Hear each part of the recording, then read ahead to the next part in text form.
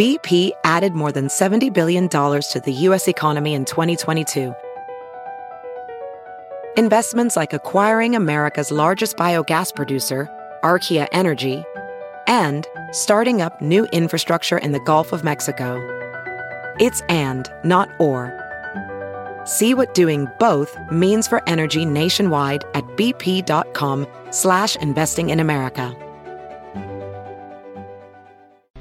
And time for the Kilcoyne Opinion. TKO brought to you by LouFuse.com. It's a great baseball nugget. Miller Park has hosted one no-hitter.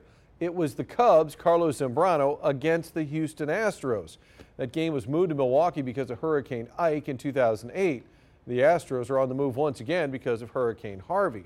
Matt Carpenter, who was born in Galveston and went to high school in Houston, has offered to give $10 grand for every home run he hits the rest of the season.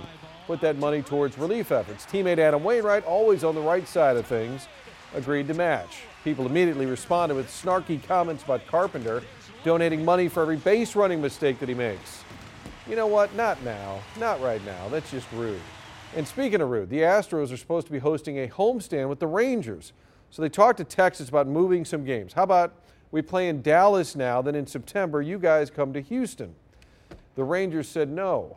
You see, it's complicated. It could be hard on ticket holders, and then we'd have too many road games in September. Sorry, didn't mean to bother you. The Rangers, by the way, are currently 2 games under 500. Sure, it would have been an inconvenience. But you know what's really inconvenient? An historic, massive flood.